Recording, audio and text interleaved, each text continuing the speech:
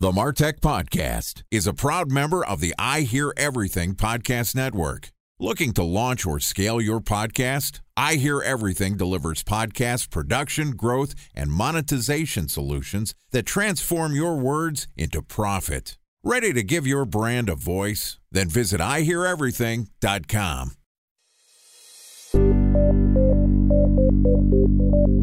From advertising to software as a service to data. Across all of our programs and clients, we've seen a 55 to 65% open rate. Getting brands authentically integrated into content performs better than TV advertising. Typical lifespan of an article is about 24 to 36 hours. If we're reaching out to the right person with the right message and a clear call to action, then it's just a matter of timing. Welcome to the MarTech Podcast, a Ben J. Schaap LLC production. In this podcast, you'll hear the stories of world-class marketers that use technology to drive business results and achieve career success. We'll unearth the real-world experiences of some of the brightest minds in the marketing and technology space so you can learn the tools, tips, and tricks they've learned along the way. Now here's the host of the MarTech Podcast, Benjamin Shapiro. Welcome to Organic Growth Week on the MarTech Podcast. This week, we're going to publish an episode every day talking about growing your business without reliance on paid media. Joining us for Organic Growth Week is Mordy Oberstein, who is the new head of communications at SEMRush, which is an online visibility management SaaS platform that has been used by over 7 million marketers worldwide.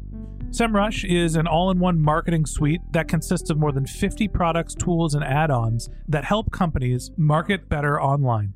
And in addition to being our guest today, SEMRush is also a sponsor of the MarTech Podcast.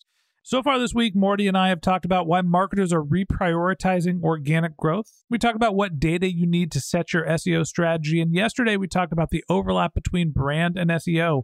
Today, we're going to continue the conversation talking about how social media and SEO also overlap. All right, here is the fourth installment of Organic Growth Week with Mordy Oberstein, head of communications at SEMRush. Mordy, welcome back to the MarTech Podcast and welcome back to Organic Growth Week. Long time no speak. It's been, minutes, but we're publishing this content the next day. This is going live on Thursday. And we've covered a lot of ground talking about not only why SEO is increasingly important and all organic growth strategies, how to set them, what data you need. And yesterday we talked about brand and how there are other signals outside of just what you have on page and how your website functions that impact how you perform in search. There's also this notion of, social media. We got into a little bit of a debate yesterday about whether Google looks at social media as a signal to dictate whether you should be ranking or not. There's tons of overlap between what people are doing with content and social media, also SEO. Talk to me about where you think the overlaps are. There's a bunch of them. One is repurposing content's an obvious one. The other one is when you're first starting out with trying to build up an organic presence. Look, organic growth, particularly on Google, is a very long-term game. Using social media as an outlet to get more immediate traction is a great way to get going. But it's also, we talked about one of the previous episodes, we talked about that ping, right? Google's sending out a ping and it wants to see what it gets back. Social media is a great way for you to get your content out there. Someone sees it in social media, they link to it, they mention it in a post, whatever it is. That ping that Google sends out gets bigger. The response that gets back off that ping only gets bigger and bigger. And social media is a great way to sort of amplify yourself, to get yourself out there. So when Google does send that ping out, it comes back with something. And that can trace back to your site, of course. That to me is really the key here. And when we talk about organic growth, right, we can talk about SEO and content optimization all you want. To me, the center of organic growth is not the search engine optimization. Right? The center of organic growth is the content production. I need to create a piece of media. It can be a written piece like a blog post. It can be a podcast. It could be a video. It could be something that has multiple different types of media. And search engine optimization is a distribution channel in your content strategy. I'm going to take the content I created, and if it's a video, I'm going to transcribe it and take screenshots and write a blog post about it. And I'm going to hope that Google picks that up and likes the signals that I give it and helps share it with their search engine. There's other ways to drive organic growth. I'm going to take that video, that podcast, that blog post that I wrote, and I'm going to share it in social media. I'm going to include hashtags when I tweet it. I'm going to send direct messages to people that I think are influential, that are going to read the content, hopefully share it. I'm going to include other people in the production of that content. Just like we do, Mordy, hopefully you'll share this content with your following because we're creating content specifically with and for you. That's an organic growth strategy that is larger than just SEO. And to me, that's the primary overlap of SEO and organic, is that they're both trying to accomplish the same thing, organic growth. Yeah.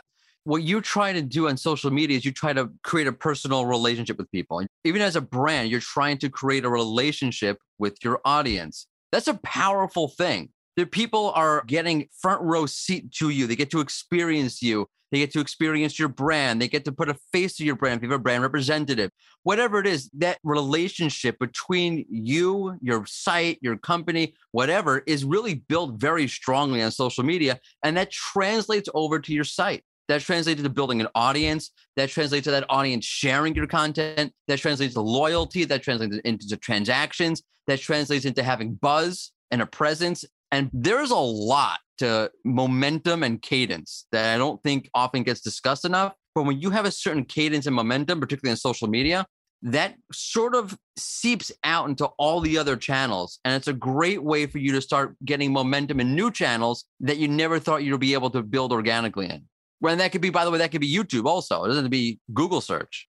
There's a virtuous cycle here as well, where when you look at when you create a piece of content, what's the strategy to actually maximize your organic growth, not just your SEO?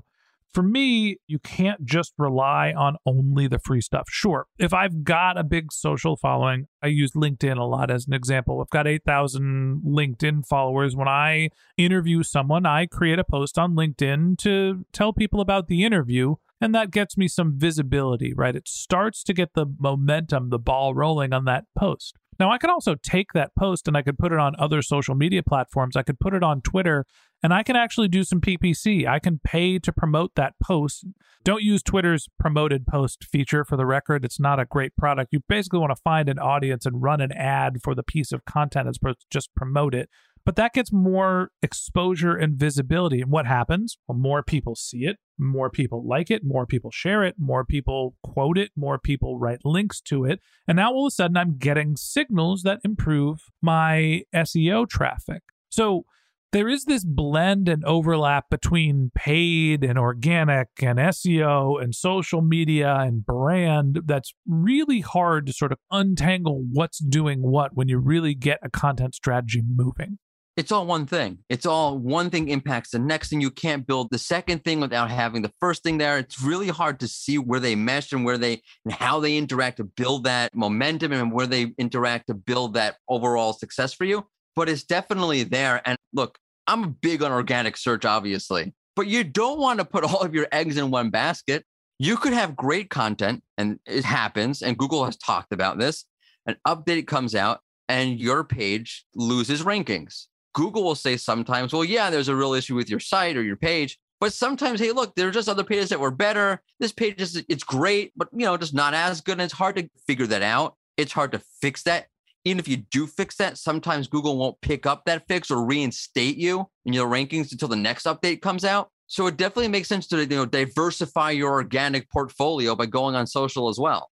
At the end of the day, when you think about organic growth, it is not just one channel, right? It's not just SEO as a channel. It's multiple different channels. It's your social syndication. It's the relationships that you already have. It's links back to your content that sort of build this virtuous cycle. And that's why, I mentioned before when we talked about why marketers are reprioritizing organic growth, people are tired of being advertised to. And I think that's honestly my key takeaway is that if you are just straight up selling all the time, everybody's going to tune you out. If you're providing value with content, you're not selling all the time, you're delivering content, and you can use the paid channels as a content distribution vehicle, it's a softer way. It lowers your CPAs, it lowers your cost per impression, cost per exposure. Then you get this sort of self-selection of people that are interested in your content, and those are the people that you actually want to sell to. So Mordy, let me ask you, what's the right cadence? What's the right strategy here for building out that organic growth strategy when you're trying to incorporate your brand, your social, your SEO, your organic? Where do you start? So one is obviously understand your audience. I'll offer a general tip because it's so hard to offer specifics without understanding the particular case we're talking about. There's a lot of anxiety when it comes to marketing. Is this going to succeed? Am I going to bring users in? Are they going to convert? And often you'll see people push too much. I'll push out a blog post every day. I'll get tons of organic traffic. I will retweet the same tweet 100 times so everybody sees it. And I feel that when you let that anxiety take over, it puts you in a bad spot. If you're pushing out 100 blog posts a week, how good are those blog posts going to be? And if people see you do that without even reading it, they're going to say, oh, that can't be that great. He pushed out 100 blog posts this week. How is he possibly writing 100 blog posts that morning? It's impossible. The same thing with social. Like if you keep pushing it too much and too quickly, it's going to turn off people. The whole idea of organic, like you mentioned, is it makes people feel like you care about them, or you care about the topic, or you care about your industry, or you care about whatever it is that you're doing. But if you push it too much, then you lose that, because then it's not about you caring about your customers, or you caring about the industry, you're caring about the topic you're writing about or talking about. Then it comes off as you trying to push your own visibility, or you trying to push your own content, or you trying to push your own site. And once you do that, you lose the benefit of what organic is all about, which is creating that relationship with people. Over self-promotion is a problem in social media. And I think that the key here is to understand that there's a difference between each channel. If you post 27 times a day on LinkedIn, probably too much, right? And LinkedIn is honestly not going to show your content. Yeah, they're just going to pull you out. Honestly, we are on the aggressive side in terms of LinkedIn posts, but me and my team publish on my profile once a day because we publish content once a day. And I think that that's aggressive, probably even too much content. But on Twitter, one tweet a day, it's like blowing wind into the ether. It's nothing. Correct. Right? On Twitter, you want to constantly being published because people are taking real-time snapshots. I'm looking at a 10-second clip in the world, and so you want to regularly publish content, but you can republish old content. For sure. But not every post should have a link to your own site to it, or a link to your content in it. Right? Put out posts that don't have a link in it. Put out posts just talking about something. First off, the algorithms do realize when there's a link in there. But also, look, if every post you put out is just pulling people back to your site, you kind of catch on. But if you're having organic conversations, or if you're putting out information, and just for the sake of putting out information about the topic or the industry, and there's no link in there, people do see that and they do take this, hey, they're not all about themselves all the time. I think that's an important part, is that when you're thinking about social media and content distribution, if you want people to actually engage with you, if you want them to be followers, you need to use the channels for what they're for. Regular conversations when it comes to Twitter. It's not just about self-promotion. It's engaging with the rest of the community. LinkedIn, obviously want to keep things a little bit more professional. Facebook, connecting with people you already have relationships, communities, and groups. Instagram, videos, Pinterest, images, so on and so forth, right? Each channel has its own nuance. And so when you start to think about trying to cultivate and drive those organic growth channels, you really have to keep in mind what's the purpose of the channel, what's the experience that somebody expects when they're there, and what's the content that's going to resonate with the audience you want to build specifically in that channel. All right, but what do you do for TikTok? Well, obviously dance videos. You know, if you're going to create professional dance videos, that's probably your channel. Let's be honest. I turned 40 last year. I have no idea what you use TikTok for. I have no clue. But it seems to be pretty popular. I'm sure that there's a way and that there's a type of content that's for it. It seems to be very video driven. It's ephemeral. It's entertaining content. Honestly, probably if you're thinking about from a professional perspective, more how-to content, right? I would be like, hey, here's how we optimize our podcast. Here's the setting we have on our host or something like that, and just show quick snippets about how to, as opposed to long diatribes of professional content. Maybe some snapshots of the content. Right, and then fall down a flight of stairs. Or dance videos. Or dance, right, either or. Anyway, That wraps up this episode of the MarTech Podcast. Thanks for listening to my conversation with Mordy Oberstein, head of communications at SEMRush. If you'd like to hear more of Mordy and SEMRush's tips for building an effective organic growth strategy, we're going to publish an episode every day this week, so hit the subscribe button in your podcast app and check back with us tomorrow morning when we wrap up Organic Growth Week by talking about if your SEO is working or not. If you can't wait until our next episode and you'd like to learn more about Mordy, you can find a link to his LinkedIn profile in our show notes. You can contact him on Twitter, where his handle is Mordy Oberstein. That's MordyOberstein. Or you can visit his company's website. You can go to semrush.com/martech. And since you're a listener of the MarTech Podcast, they'll give you a free month of their Guru account, which is the account that I use. Just one more link in our show notes I'd like to tell you about. If you haven't had a chance to take notes while you were listening to this podcast, head over to martechpod.com, where we have summaries of all of our episodes and contact information for our guests. You can also subscribe to our once-a-week newsletter, and you can even send us your topic suggestions or your marketing questions, which we'll answer live on our show. Of course, you can always reach out on social media. Our handle is MarTechPod, MarTechPod, on LinkedIn, Twitter, Instagram, and Facebook, or you can contact me directly. My handle is Ben J. Shap, BenJShap.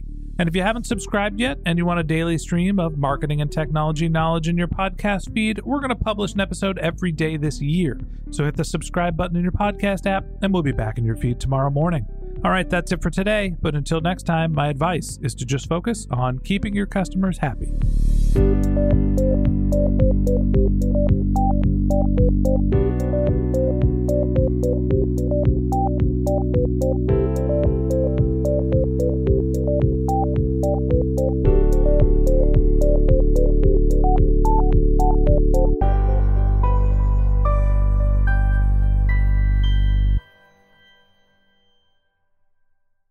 Thanks for listening to the MarTech Podcast, an I Hear Everything production.